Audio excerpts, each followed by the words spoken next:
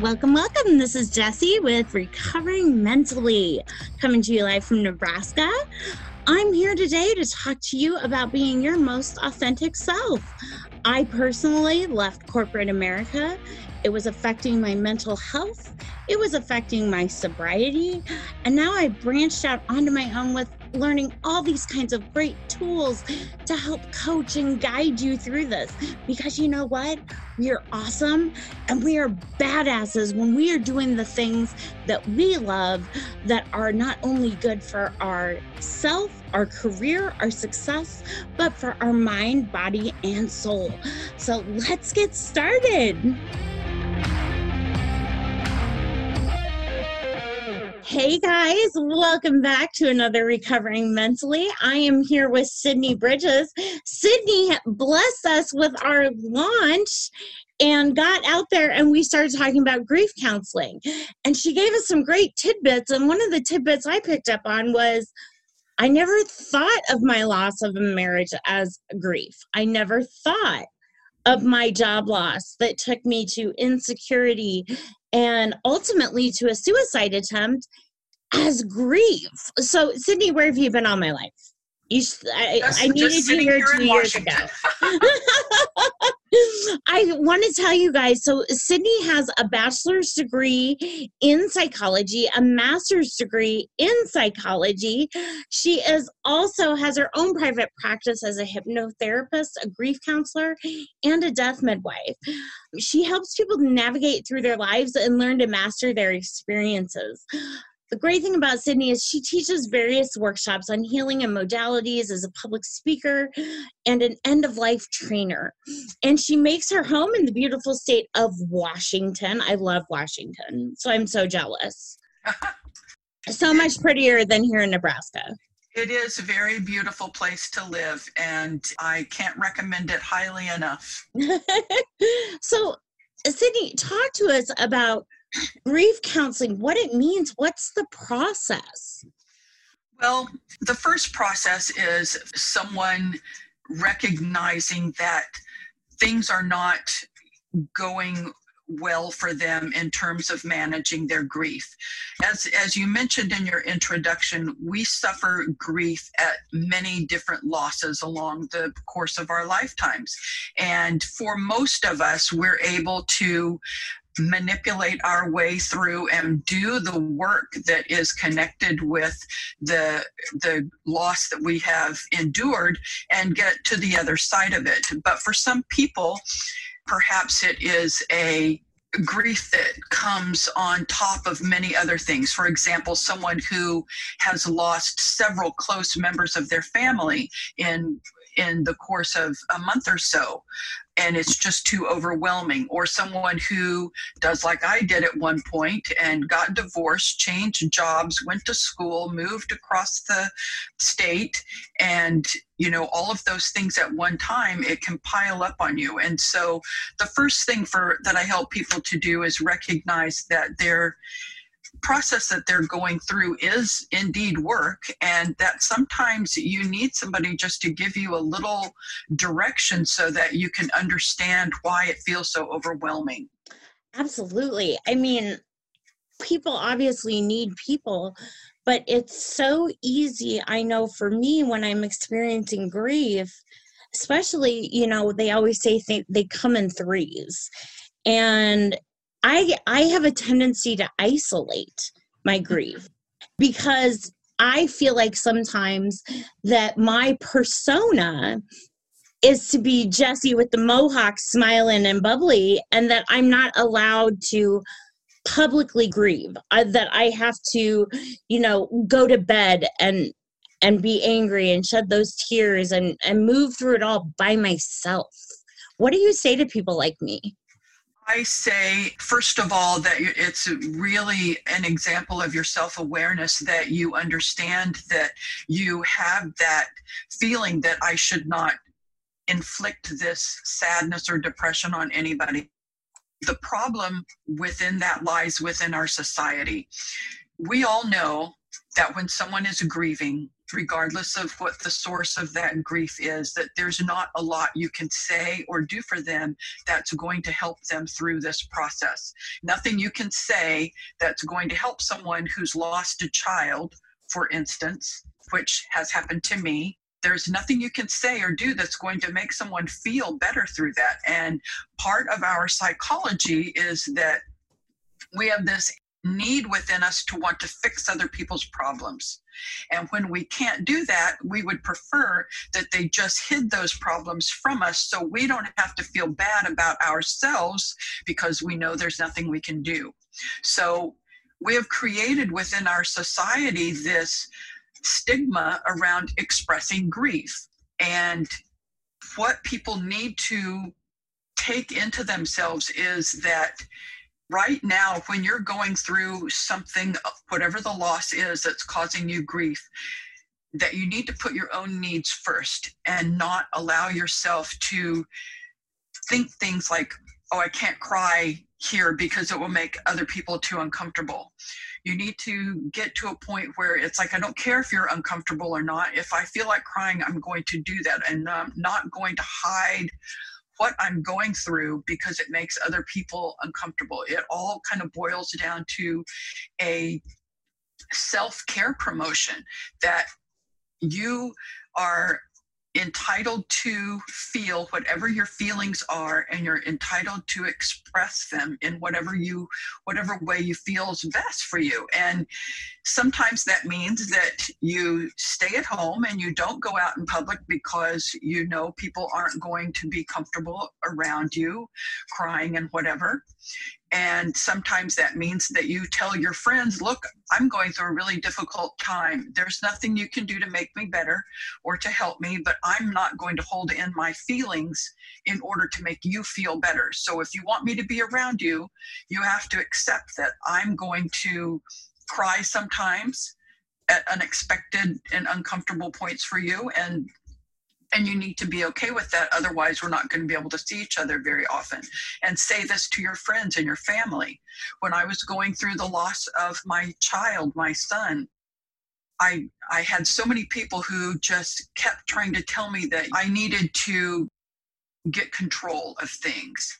And fortunately, I had the temerity to be able to respond to them that, no, I don't have to do that. That's what you need me to do because it makes you feel better to not see me break down and cry. But I've lost a child. I'm never not going to be sad about that. And I'm going to cry whenever it comes upon me. And you need to just be okay with that. And my friends and my family learned to do that because after such a significant loss, I can tell you, I broke down and I sobbed, full on ugly cry, sobbed every single day for 2 years. And that is not abnormal in that circumstance. Oh. Now, if someone is having that reaction after a divorce or a job loss, that's a little bit extreme. And that's a person who needs to go get some counseling to help them navigate through that so that it's not quite so extreme for them. Got it. That makes sense. I mean, I know for me, the reason why I went to the extreme of grief during the job loss was because of my anxiety and my bipolar and the environmental situation threw both of those things completely off kilter. And my therapist would tell you that Jesse goes from 0 to apocalyptic. And he's right.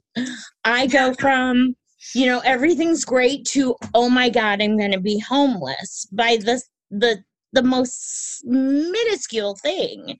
I have not ever lost a child, but I have had friends that have lost a child. And I've told them before that no matter what, I'm a safe space to cry because I can't imagine losing a child. I don't know how you breathe. I don't know how I would breathe again.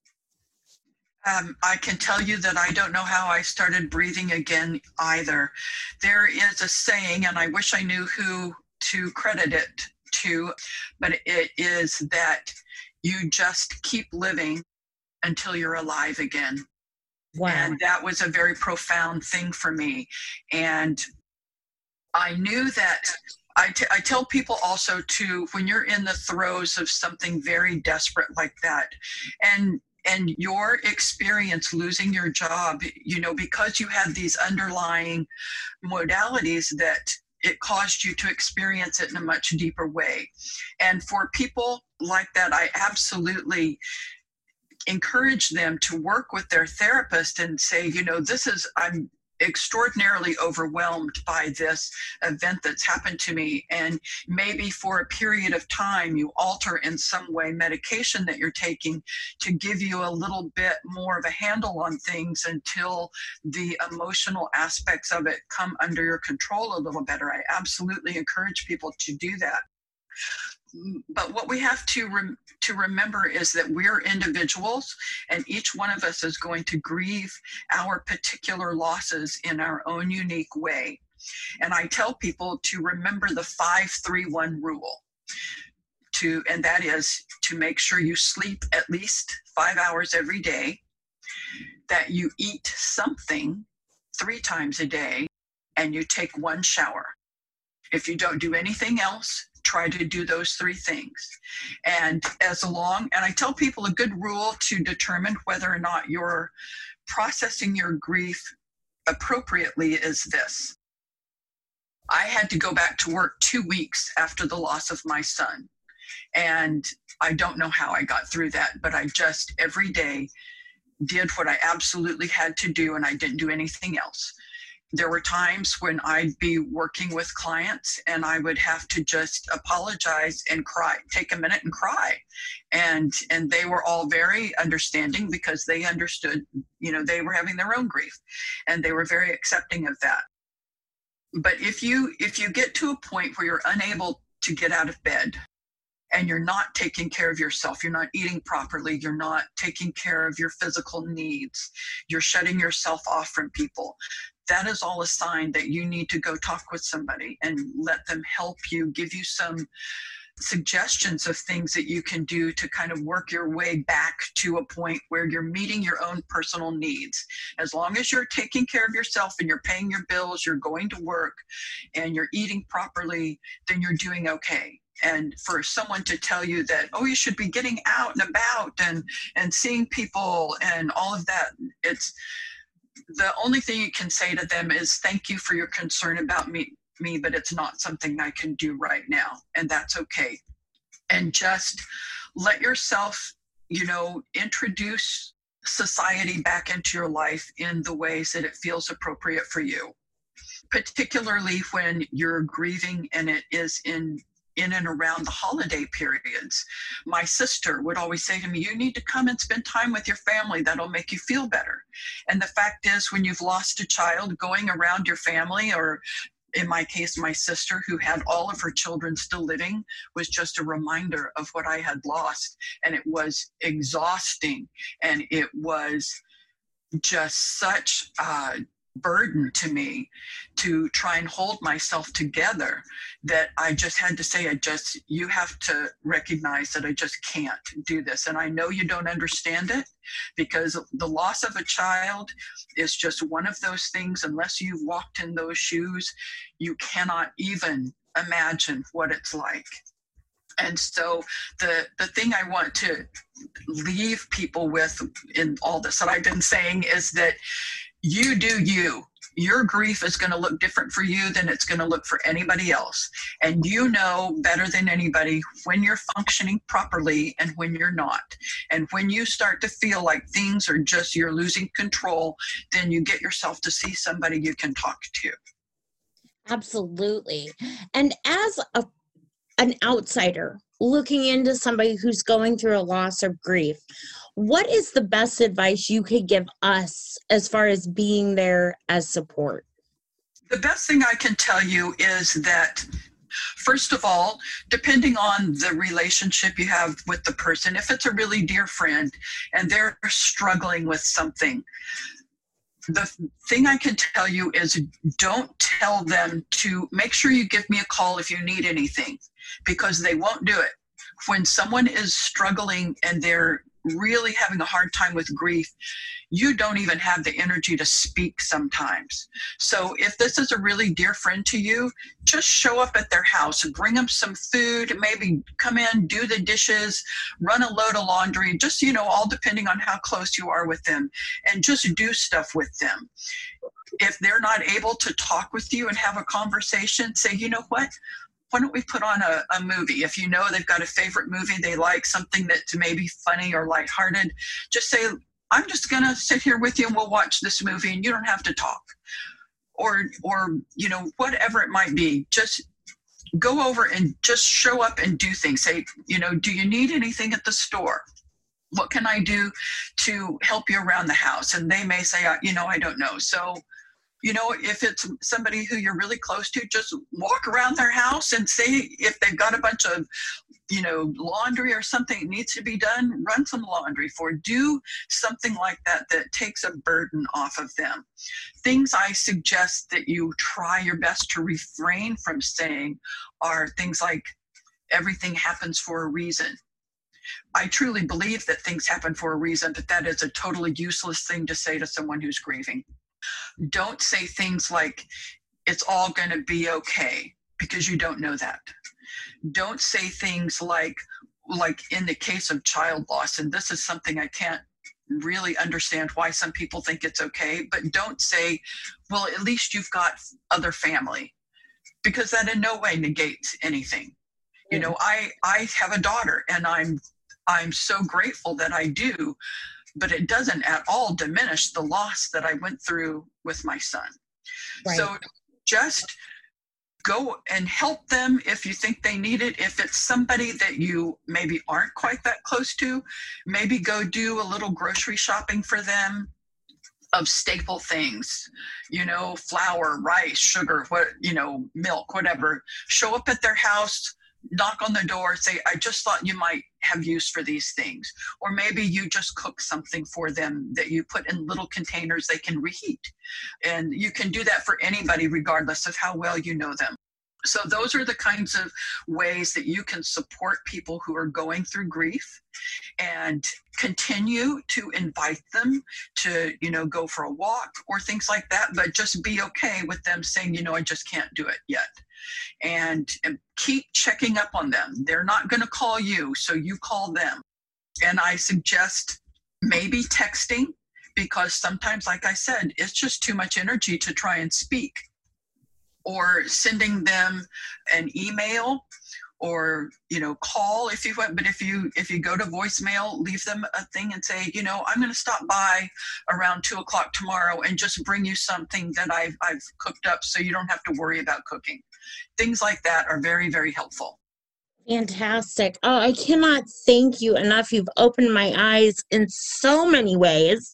How can we find you if we need your services? Because I can only imagine, I'm sitting here going, where was she 2 years ago? I would have gone to see her. Oh, wonderful. Yes, absolutely. I have a website, and it is www.asenseofpeaceinc.com. I have a Facebook page under the same name. I have an Instagram that is just @asenseofpeace. And through my website, you can get my phone number and my email address. There's a contact form. You can feel free to shoot me questions about anything that concerns you. And I am able, through the magic of Zoom and Skype, if you're not local to me in Washington, we can have sessions via one of those platforms. Fantastic. Sydney, thank you so much. I really am so happy that you came on, and I would love to have you on again. Absolutely. I would be very thrilled to do that. It is my calling in life to help people through this in any way that I can. And if somebody gets some little nugget of information that helps them get through something by listening to your podcast, then I am a happy person. Oh, well, thank you. And you guys, again, you may go to the Facebook page, Recovering Mentally, for information on how to find Sydney. I thank you again, and we will talk to you soon. Well, you guys, that's all we've got for today. Thank you so much for joining us. I hope you go out in the world this week and be the badasses and authentic selves that you are, because you are amazing. Do not hesitate to hit a review and let us know what you need to hear, because that's the goal. We're here for you. We are recovering mentally together. See you soon.